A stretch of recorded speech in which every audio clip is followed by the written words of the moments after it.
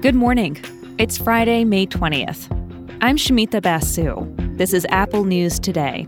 Each morning, hear about some of the most fascinating stories in the news and how the world's best journalists are covering them.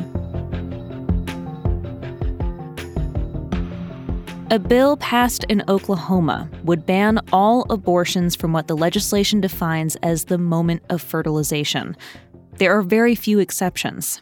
If it's signed into law by the governor, as expected, it would go into effect immediately, making it America's strictest abortion law. With states passing more restrictive laws and the Supreme Court expected to overturn Roe v. Wade, there's a new focus on the impact of access to abortion. A landmark study has some insight. See, in 2007, then Justice Anthony Kennedy speculated that abortions lead to poor mental health, saying some women end up regretting their decision. But he also acknowledged there wasn't good data to know for sure. That comment caught one researcher's attention. Dr. Diana Green Foster decided to test the justice's hypothesis. She ran a study tracking nearly 1,000 women over a span of 5 years. She called it the Turnaway Study. Some women had an abortion, some women wanted one but were denied for various reasons. And what Dr. Foster found was being denied an abortion is more likely to lead to negative mental health than having one. Here's Dr. Foster speaking with NPR's Emily Kwong on the podcast Shortwave. We see a couple areas where their lives dramatically diverge in outcomes. The first outcome, the health of the mom. Consistent with the medical literature, carrying a pregnancy to term and delivering a child is much more physically risky than having an abortion, even a later abortion. We see much more severe physical health complications from birth, including, most tragically, 2 women who died after delivery. Mm-hmm. One died of an infection and one died of a very common pregnancy complication. The second outcome, economic well-being. For the women who were denied access to abortions, they were more likely to struggle to pay for basic necessities. And the third outcome measured in the study was mental health. Foster told NPR that for the women who had an abortion, some reported having negative emotions in the beginning, but over time, 95% of them said they felt they'd made the right choice. People can experience the emotion regret and still feel like they made the right decision about having an abortion. So I regret that I was in the position where I needed an abortion, but given that I was, I'm glad I had it. Foster says while she was conducting her study, she wasn't thinking about the possibility of Roe v. Wade being overturned. But her findings are a warning of what can happen when someone is denied an abortion they want.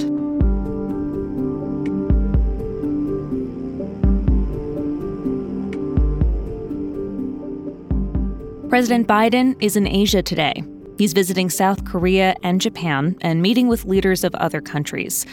Politico reports on how his first Asia trip as president is a bit of playing catch-up. The Biden administration came into office prepared to focus on China, but Afghanistan and the war in Ukraine forced a change in focus. Now Biden is trying to get allies in the region on board to be ready to counter Chinese moves. But doing that without provoking China is tricky. If Beijing perceives the U.S. as trying to forge some kind of alliance, an Asian NATO, if you will, that could be interpreted as a threat. Politico hosted a Twitter roundtable ahead of Biden's trip. Here's U.S.-China relations expert Yoon Sun. Asian NATO, that's Beijing's worst nightmare. That's what they're afraid of, that there will be a strengthened, reinforced U.S. alliance system in the region, and China will be blocked in. How things shake out during Biden's trip to Asia could have global implications. Here's Politico reporter Gavin Bade. There are many ways that, this supposedly consensus-based world order that was supposed to be all liberal democracies and all capitalist, that's degrading, right? The war in Ukraine has degraded that, COVID degraded that, China's aggression degraded that. We're in a new world system right now. And I think what you see is the Biden administration and the entire U.S. political system struggling to figure out how we lead that. What do we want that new system to look like? And how are we going to lead it? And it's a very difficult thing to do.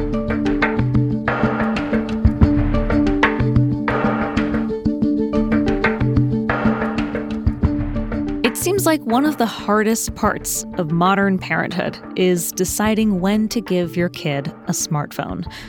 Recently, Ellen McCarthy from The Washington Post profiled some parents who are trying their best to hold out for as long as possible. Some of them were worried about smartphones being addictive and not being able to sort of regulate how their kids were using the smartphones or how often they were reaching for the smartphones. More than half of American kids have their own smartphone by the time they're 11 years old, and almost every high schooler has one.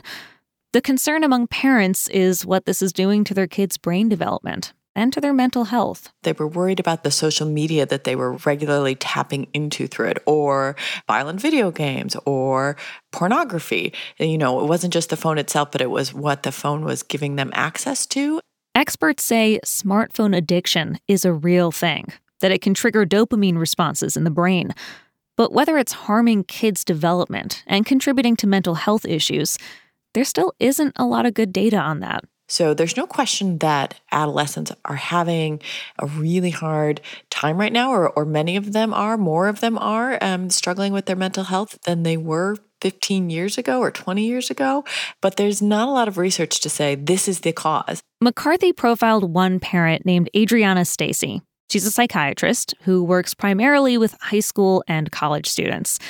In her work, she has seen the detrimental effects that phones are having on her patients. So she decided that her kids won't get phones at all, not until they turn 18. For her daughter, Annalise, who is 15 now, this has been pretty tough. She talked about sort of being at dance competitions, and all of her teammates, you know, while they're waiting for their turn to perform, would be staring at their phones, and she didn't have anyone to talk to. She got left out of a lot of stuff and, you know, didn't get included on the group text, and sometimes she didn't know about the gossip or what was happening, and I think it really was hard. But lately, Annalise has come around. Annalise has really sort of done a 180 on her parents, where she now has sort of taken her parents' side on this because she feels like it was so beneficial to her to not just miss out on the gossip, but she missed out on the drama. You know, she saw her friends just get wrecked by some of the things that happened to them through their phones, you know, on social media, or some of the gossip or the comments on their pictures or whatever. And she also feels like not having a phone forced her to be more outgoing. For parents who are struggling with when and how to give their kids phones, there's no one right answer here. No perfect age when your kid should get a phone or perfect number of hours they should be limited to. But I will shout out one piece of advice for parents from this article. Model the behavior that you want to see in your kids. If you're on your phone all the time, your kids will want to do the same. So set rules that the whole family can follow together.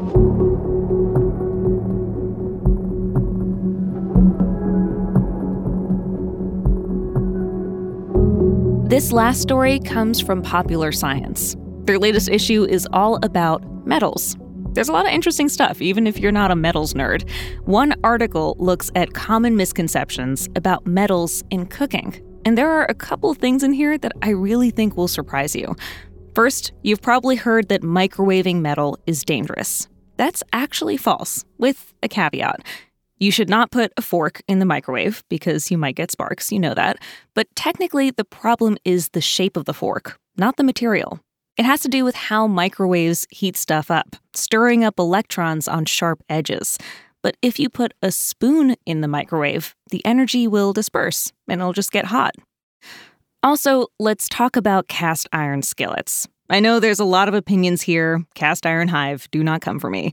This article definitively says soap does not ruin cast iron skillets. Not anymore. Things were different many years ago, but modern soaps don't have lye or abrasive ingredients, so they're just not strong enough to strip off that coating that you've worked so hard to build up. There's more stuff on metals in the kitchen and all the stories that we talked about today in the Apple News app. And check out our weekend interview show, In Conversation. This week, I speak with ProPublica's Doug Bach-Clark about the anatomy of Trump's big lie about the supposedly stolen election. Extensive reporting reveals how key people pushed evidence that they knew to be false, which snowballed into something much bigger. You know, it's an extraordinary thing to think that a small group of people has spread an idea to millions. But at least in the case of sort of suspicions about voting machines, which this group was really, really instrumental in pushing, a lot of that can be traced back to them. Check out That Weekend Listen. We'll be back with the news on Monday.